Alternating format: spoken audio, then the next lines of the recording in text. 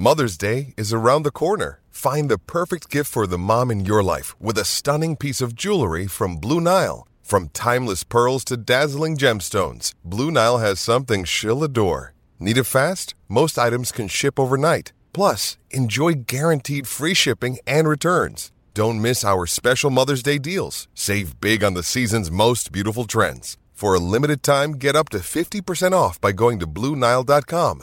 That's BlueNile.com. Another day is here, and you're ready for it. What to wear? Check. Breakfast, lunch, and dinner? Check. Planning for what's next and how to save for it? That's where Bank of America can help. For your financial to-dos, Bank of America has experts ready to help get you closer to your goals. Get started at one of our local financial centers or 24/7 in our mobile banking app. Find a location near you at bankofamerica.com/talktous. What would you like the power to do? Mobile banking requires downloading the app and is only available for select devices. Message and data rates may apply. Bank of America N.A., member FDIC.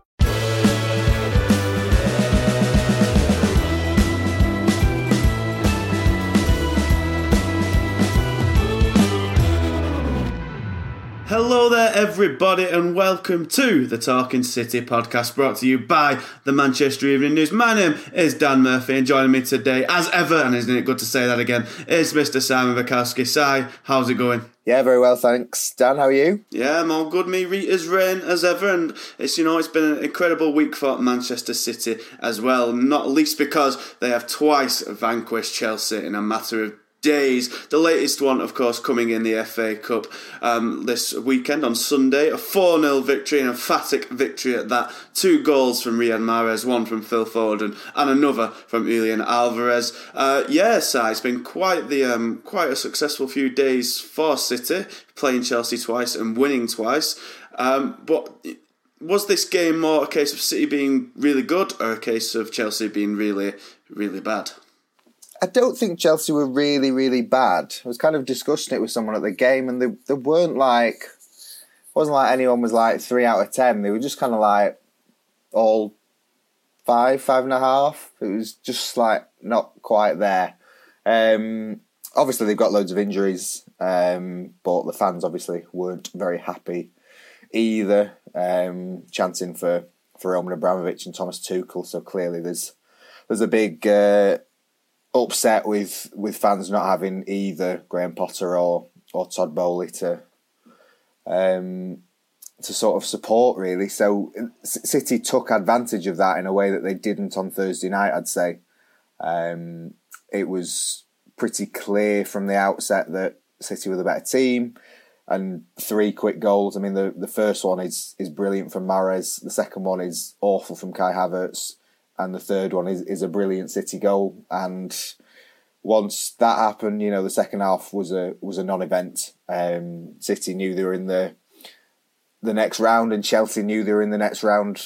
Really, they had a bit of more of a go, but it never looked like City were in trouble. So you can only beat what's in front of you. But I think they've still beaten Chelsea twice in 4 days, like you say, which should be kind of noticed by everyone else. Yeah, and I think, as you mentioned on last week's pod, it's kind of a blow to Chelsea as well. To lose twice to City in such quick succession, further down that Premier League, they don't look like they'll be staking any sort of challenge, maybe even for the top 4, let alone the title if things don't turn around quickly. With the way they may well be spending in January, that could change, but it doesn't look like that at the minute. And then obviously being knocked out of the FA Cup, they got to the final last year, losing. Was it actually City they knocked out on the way to that final as well, or at least one of them? There was the cup competitions were basically simultaneous last year, weren't they? With Chelsea and Liverpool both getting to the finals. But I say it deals a significant blow to Chelsea's kind of season, going out of pretty much 2 competitions. And well, as you mentioned, I think Chelsea, I know I said they were bad there, it's just like they were uninspiring. They were kind of like competent for a bit of it, and I think some of the young players they've got look really good. I think Lewis Hall actually looks like a real player. I think it was against City in the Carabao Cup, wasn't it, earlier this season when he played and should have scored at least once when he went through on Ederson. He looks like a really good player. But they just, I should say, it doesn't look like they're buying into Potter at the minute, which is a shame because he's clearly a talented coach, but he's been left with quite an imbalanced squad. And it's just that Mahrez now, who we'll kind of move on to, he's kind of found this form again. But before last few weeks, he was probably City's the bottom of City's attacking pecking order, you'd say. And he's better than any forward Chelsea have got by some distance. Yeah, definitely. I liked Lewis Hall's performance. I thought, Mahrez skinned him in the first 5 minutes, and you thought, we could be on for a sort of classic experienced pro takes apart young defender, and that really didn't happen, which is credit to him. But when you've got players like Riyad Mahrez who can just pop in free kicks like it's nobody's business, then that is one of City's strengths, that they've got players who can score from anything really, and there's nothing more disheartening, I think, as a team who's struggling and going up against it than you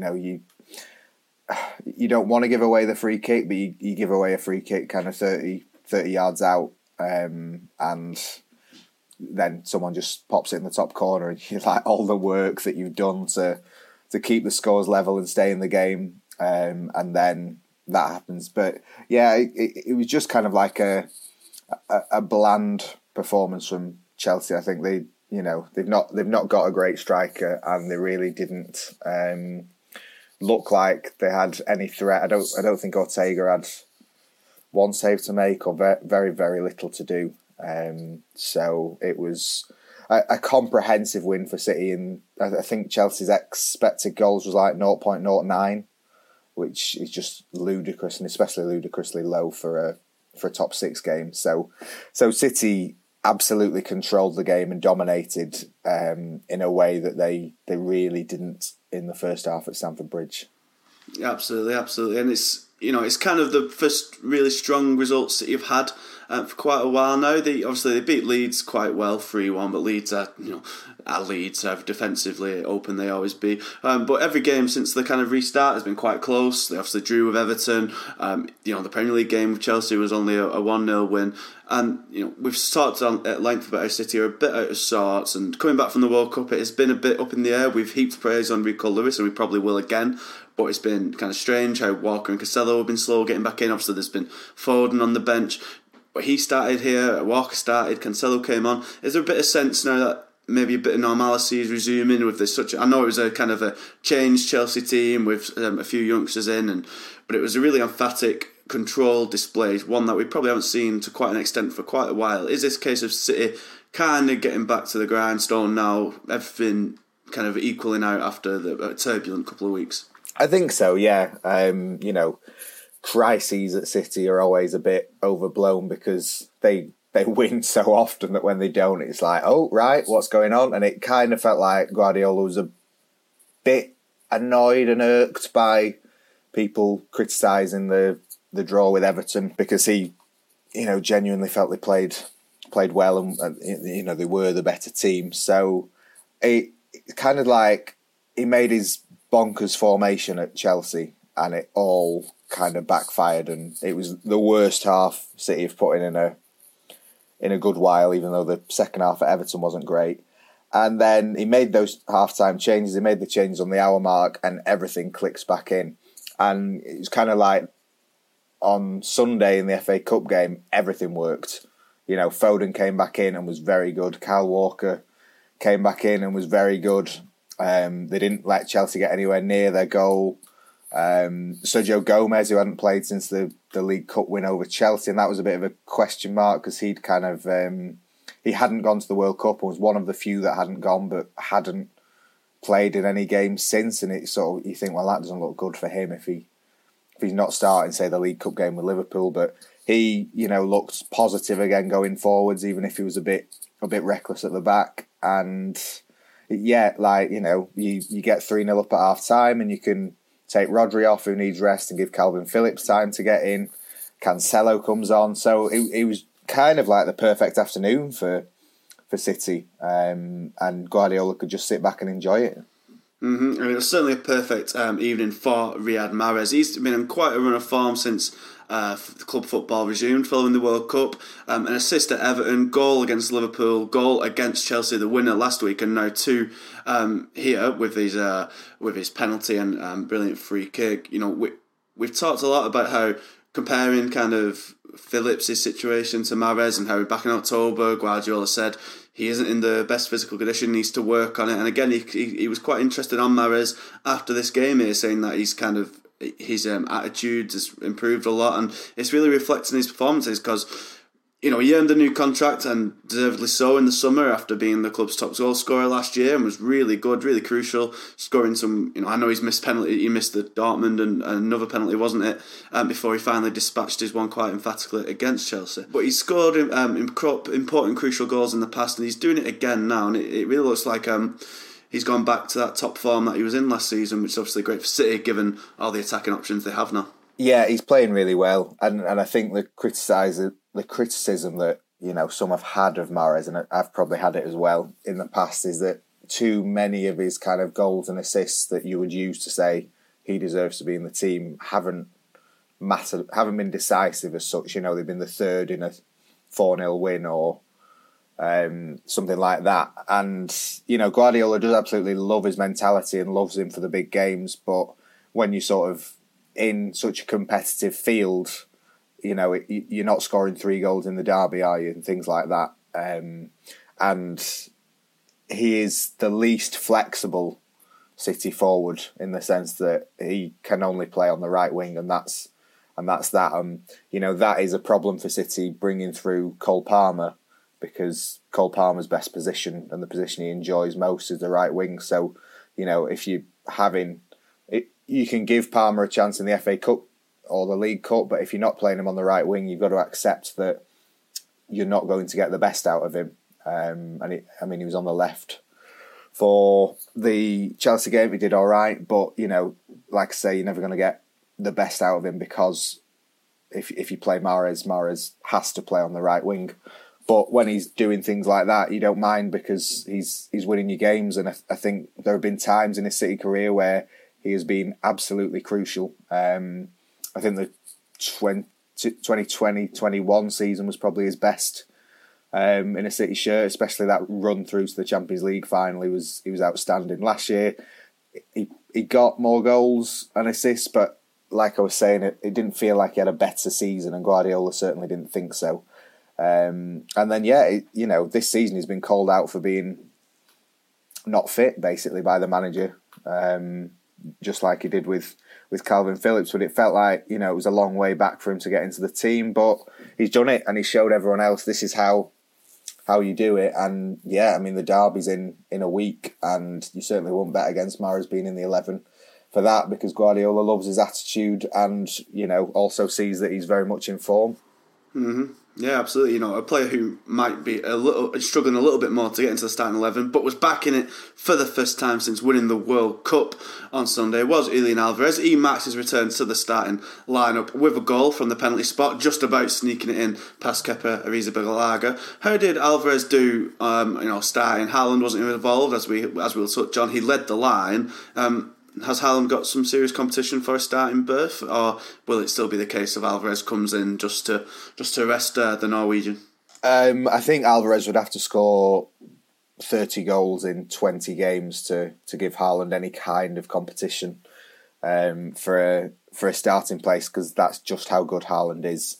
I was really impressed with the penalty, and especially Kepa trying to put him off, and Alvarez just laughing it off basically and then sticking it past him. Kepa nearly got there, but he didn't, because the penalty was too well taken, and City have had plenty of issues with penalties, and it looks like they've got a cool head and another potential penalty taker for when Haaland is off. I think it's similar to Gabriel Jesus when he was kind of riffing off Sergio Aguero. It's if you're always kind of going to be in the number 2 position, you have to show that you can score the goals. And Jesus came into City and scored loads of goals, and so put Aguero out of the team. And then as the years went on, he kind of stopped scoring goals, and that will be the test for Alvarez, because yeah, he scored a penalty. Did he have any other chances in the game where he looked like scoring? I can't remember any off the top of my head. There's always the potential that he plays alongside Haaland and kind of does running, which he does very well and did for Messi in the World Cup. But then you lose another forward or a midfielder, and that kind of gives a different balance to the team. So it was a good enough performance. He certainly looked sharp after his rest. Didn't have much rest, but he looked good. But I don't think the World Cup's going to change Pep's thinking on Alvarez in the long term. I mean, he was already a big fan, and he will still be, but Haaland is better. Mm-hmm. Of course. I don't think there's any argument there. But like one player he may have changed his mind on is Phil Foden. He got the third goal in the game, tapping on a lovely move down the left hand side, and he actually was deployed in midfield for the first time in quite some time. Here, I should say, Cole Palmer out on the left and Foden coming back into the middle. We haven't seen him much there, as I say. It was a big reason why Gareth Southgate was kind of reluctant to play him at first during the World Cup, and definitely in a midfield or in a 10 role, because he simply doesn't play there for City at present over the last 2 years. I think when I was doing some research into that, I'd say I don't think he played double figures in midfield over the last 10 years, and in games that it has been in these sort of Carabao Cup games and FA Cup games. But here he was against a good standard of opposition, and how did he do back in the middle? Could he be seeing a return there kind of quite promptly, given, as I said, Mahrez and Grealish is looking good as well, and Alvarez there. There's a lot of attacking options. If Pep wants to fit more of them in, he can quite easily move Foden back into the midfield. Yeah, Foden into midfield is a weird one, because he came through the academy as a midfielder, and Pep sees his future in the middle, and Kevin De Bruyne sees his future in the middle, but they both said that he's not quite there yet. He's not quite disciplined enough to play that role. And I mean, also he kind of gave them a threat from the wide positions when they didn't have a number 9 that they wouldn't have had otherwise. And you think back to him scoring 3 in the derby, and that's the kind of thing he can do from out wide. But City have a big decision coming up, or 2 big decisions coming up, in the sense that Ilkay Gundogan's out of contract at the end of the year, and Bernardo Silva has said again that he will be open to leaving. So you've got Kevin De Bruyne, who's still key but not the youngest, and then depending on what their 2 other number 8s decide, they've either got to go into the market to sign a marquee midfielder, or they've got to move one of Foden and Grealish inside, or both, realistically, for next season. So Foden's time in the middle may well be coming as a reaction to 2 other decisions in the squad. I think he played very well there.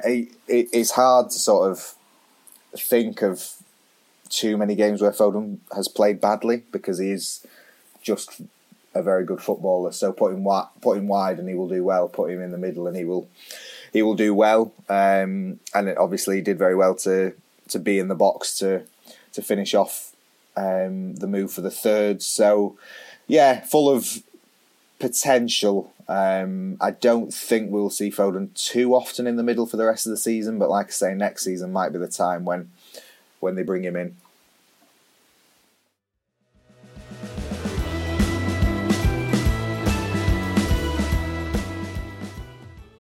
When you need mealtime inspiration, it's worth shopping Kroger, where you'll find over 30,000 mouth-watering choices that excite your inner foodie. And no matter what tasty choice you make, you'll enjoy our everyday low prices, plus extra ways to save, like digital coupons worth over $600 each week. You can also save up to $1 off per gallon at the pump with fuel points. More savings and more inspiring flavors make shopping Kroger worth it every time. Kroger, fresh for everyone. Fuel restrictions apply. We'll talk more about the upcoming derby in next week's. We are at the start of this week, and later on this week, following the Southampton game, and we'll preview the derby. But Foden and, as I say, Walker and Cancelo all have been kind of on the outs since the resumption of club football.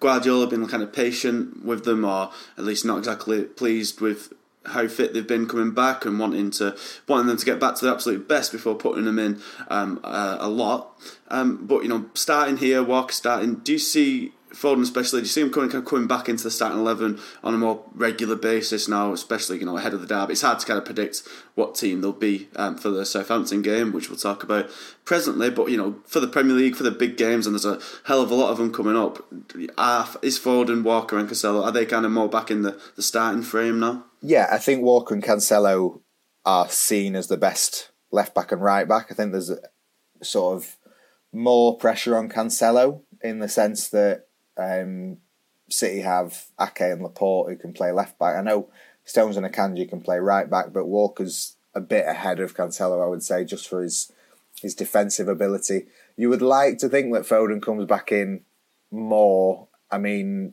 when Guardiola has been asked why he was left out against Leeds and Everton, it was that Guardiola wanted more passes from Grealish and Mahrez to kind of keep the tempo and not leave City too open to counters. Like we've seen now against Chelsea, what happens when you play a team that is more ready to attack you.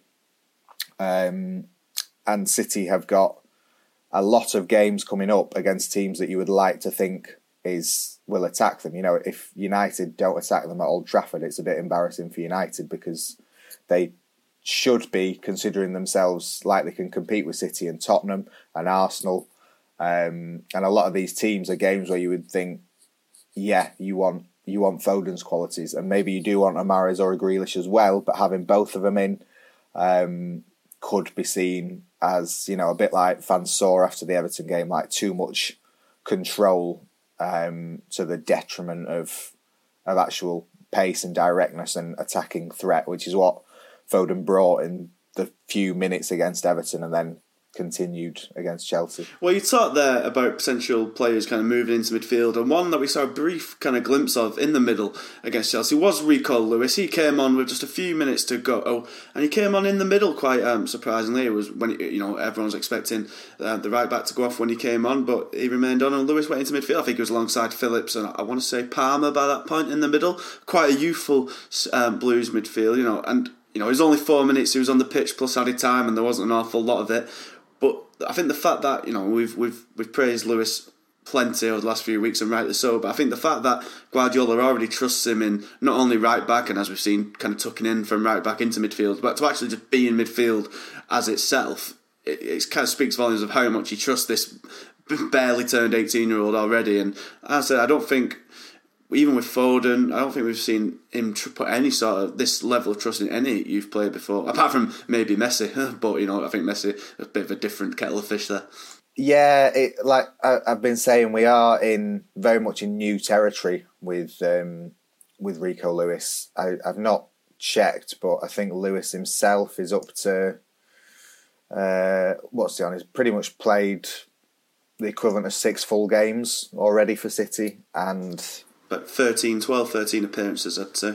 It's about 540 minutes, and that is remarkable. Like I will check, but I'd like to know how much Foden played in his first season or his second season, and it's kind of about this time when usually you get a glimpse of the youngsters and then they fade away because City are then at the business end of competitions. But I don't really think we'll see that with Lewis because, like Guardiola said, he has exceeded their expectations and is seen as an option in the first team. And like you say, predominantly he's a right back, but he spent so long in central midfield that if Guardiola wants to give rest to Rodri, or if Phillips can't do that, or also needs rest if he's playing, Phillips is down to start at Southampton on Wednesday, but with extra, having barely played 90 minutes for so long, will he be able to last 90 minutes? If not, Lewis is an option where kind of last month maybe he wasn't. So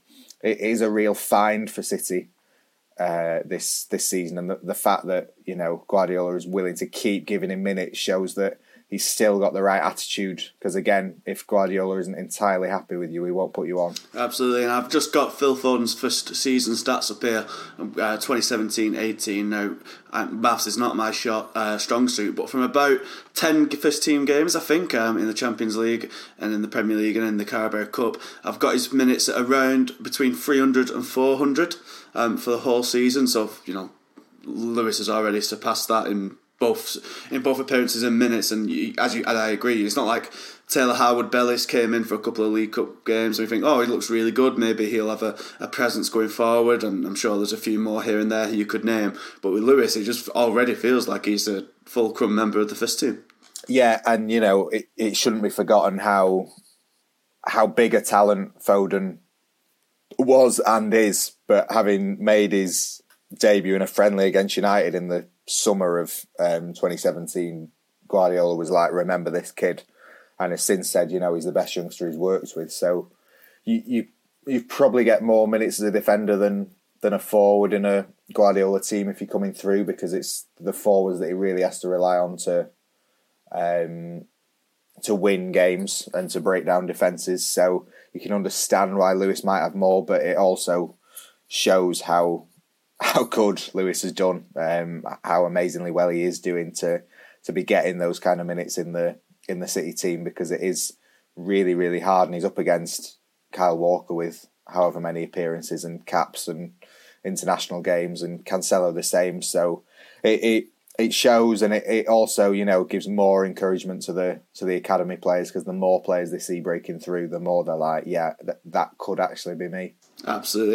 I'm sure there's plenty more to come. And just to wrap up the Chelsea kind of review, that it's quite telling that there's no Erling Haaland or Kevin De Bruyne involved at all. Science City, really won without any drama whatsoever. Really comprehensive, and that's really good going, and that's really good to know. We know Haaland's got a few injury problems, and well, not problems at the minute, but they could strike at any time given his kind of not the best record. And De Bruyne, getting on as well, not had the cleanest bill of health over the last few years. So the fact that City are kind of getting on really comfortably without either certainly bodes well, especially as we said numerous times with such a hectic fixture schedule coming up.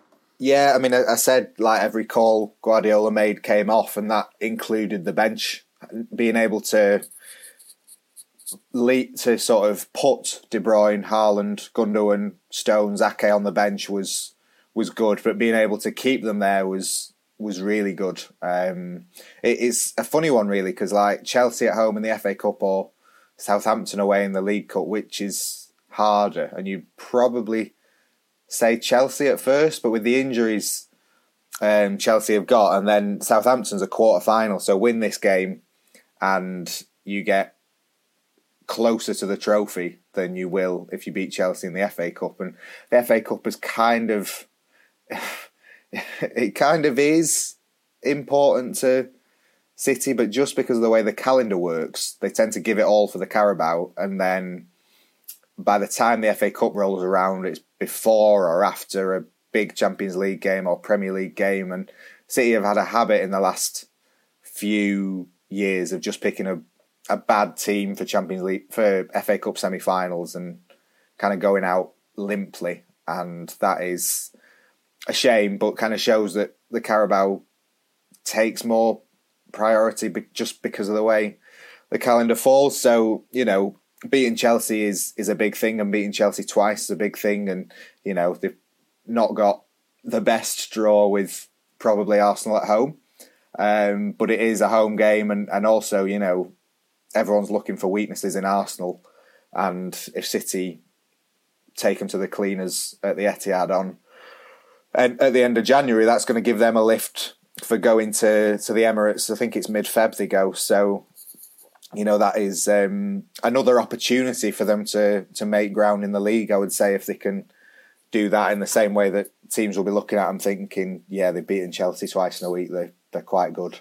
So it's good that Guardiola has all of his players that he left on the bench available for Southampton to get them nearer to that first trophy of the season. Absolutely. Well, let's talk about that FA Cup draw, because if City, as you say, want to advance further, they may have to face Arsenal or League One's Oxford United. Those two teams will face off in the last FA Cup game of this round. There's a potential for an upset. We've seen Stevenage pull off a massive one against Aston Villa as City were soundly beating Chelsea, so that's a good one for the TV choosers of games, wasn't it? A really sound choice there. But as you say, Arsenal, it'll be the weekend of the 28th of January. The game will take place.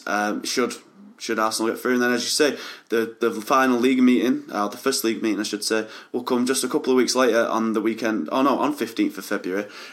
We bemoan the fact that the first match at the Emirates, or the Etihad, got kind of postponed due to the passing of the Queen, and that would have been, at the time, City and Arsenal were kind of even closer than they are now, and it would have been quite an interesting one to see Arsenal's title credentials, and since then, since missing that game, Arsenal have kind of gone from strength to strength. City have had their wobble. Arsenal seem to be kind of maybe feeling the pressure a little bit now. They drew in Newcastle recently, so having this game as a little precursor to that Premier League clash, as you say, at the Etihad, could be really interesting. It comes, it adds an absolutely, probably an unwanted fixture to an absolutely hectic January, which now reads as the derby and then Tottenham at home, a trip to the visit of Wolves before playing Arsenal in the FA Cup, and then at the start of February going to Tottenham. So it's an absolutely ramshackled couple of weeks for City.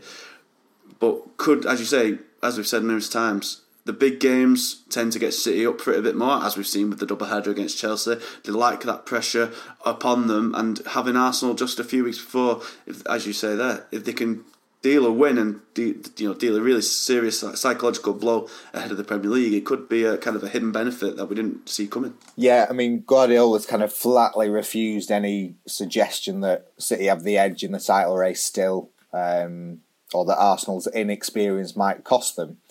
But there's every chance it will, and everyone is waiting to see whether an Arsenal team that have flickered with promise in the past can keep it up. And I don't think some expected them to still be here in January, but here they are, and they probably will be there until close to the end, if not the final day. So they have done really well, and I think back to the game at the very start of 2022 when City went to the Emirates, and it was a really, really tough game, and Arsenal really outplayed them.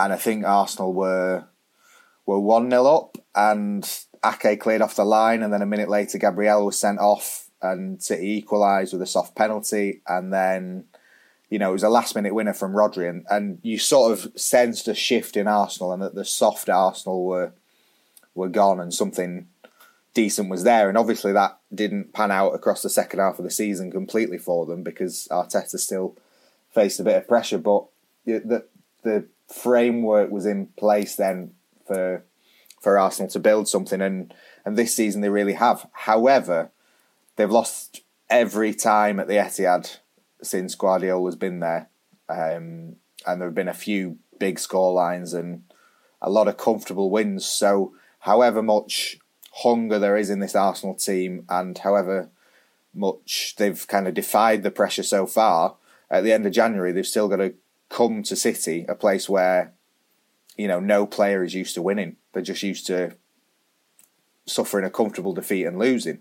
So if they can win and knock City out of the cup, that'll be huge for them. But at the same time, if City win, it will inevitably lead to people saying, yep, City are better than Arsenal, they've got the edge, and kind of give City a bit of momentum for this Arsenal team. Because when City have been top, everyone's like, how do we see a weakness? How do we see how they can be beaten? And when they slip up, everyone sees what lessons they can take. And Everton, said they looked at the Brentford win at City to show how they could maybe unsettle them. So if City can unseat Arsenal in the FA Cup, then it does open it up for others to see maybe how they can get a result against Arteta and his team. It'll certainly be an exciting one, and we can't wait for it. But before then, there's another cup competition to deal with. On Wednesday, City will travel down south to face Southampton in the quarter-finals of the Carabao Cup. As you mentioned there, Si, City like the Carabao Cup a lot. They'll no doubt be wanting to win it back after finally relinquishing their grip on it last season. But it comes at an awkward time. It's a big trip down to the south coast, just a few days before the early kick-off on Saturday, with an away trip to Old Trafford in the Manchester derby. How do you see, Southampton are struggling at the minute, of course, did get a win in the FA Cup themselves at the weekend over Crystal Palace, but are at the foot of the Premier League table. Nathan Jones, got his first win in charge on Saturday, but has certainly been struggling since taking over from Ralph Hasenhüttl. How do you see this one going, and what kind of team do you think Pep Guardiola will go with? You kind of imagine a few changes here, but as I say, a game he'll want to win regardless of how many changes he makes. Yeah, it will be interesting to see what he does with Haaland, especially with that Manchester derby on at 12:30 on the Saturday.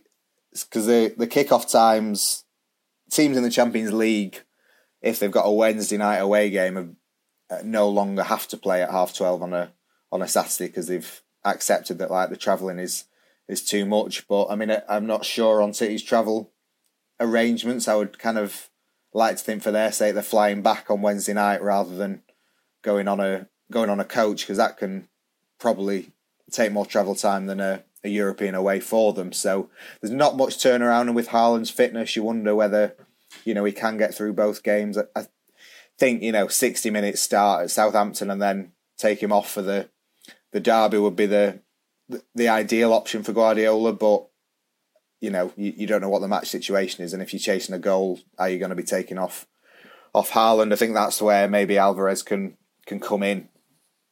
But yeah, I would kind of expect it to be a stronger team, slightly stronger than it was for the Chelsea game, because it was a strong team for Chelsea, but he's already said today that Calvin Phillips will start, so there has been an acknowledgement that some first team players need rest.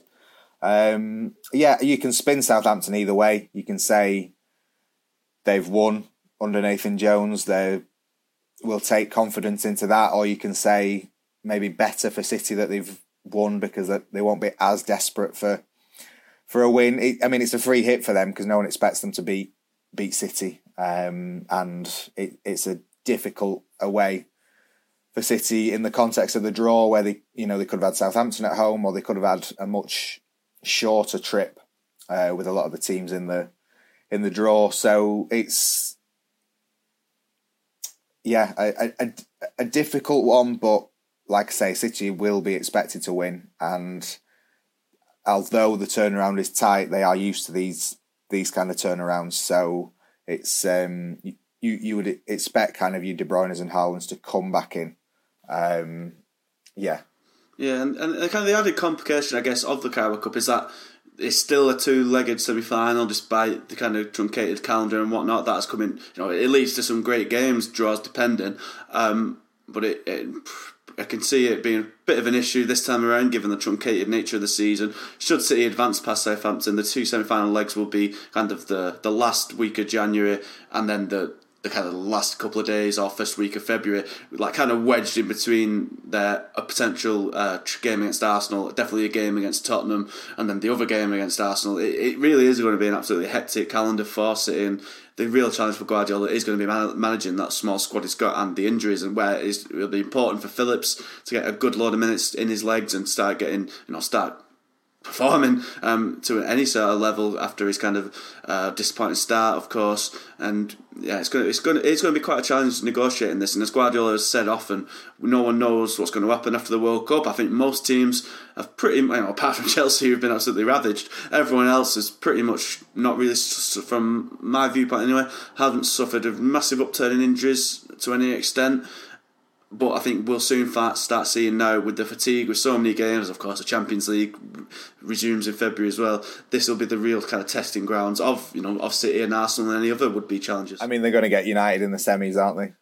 If both make it through. Oh yeah, 3 games in a month. I think it was consecutive years they got them in the semi-final, and yeah, I mean they'll play Chelsea 4 times this year. Maybe more with the Champions League. Liverpool 3 times, maybe more with the Champions Leagues. 4, yeah.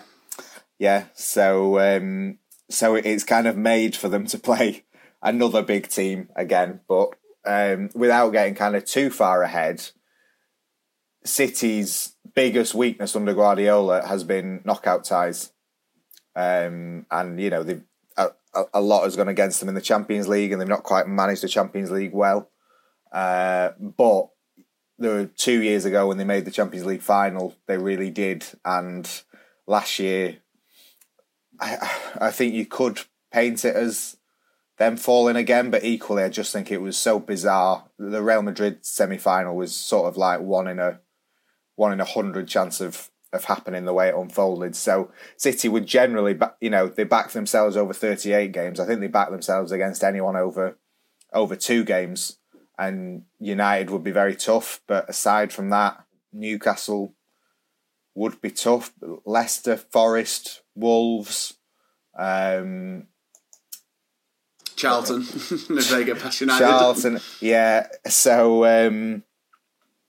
I don't think it's bad in the sense that it's another game in the calendar, and you can see why one-legged semi-finals would make sense. But at the same time, City would prefer 2 legs rather than 1 leg because it reduces their chance of suffering a shock, I would say, as heavy favourites for any tie in any competition they go into. So, it's get past Southampton first. And I should say, for all the chat of Arsenal in the 4th round, Oxford might beat them tonight and cause a big shock. So we probably can't talk too much about ties that haven't happened yet. But I think there are no real demons for City should they make it past Southampton.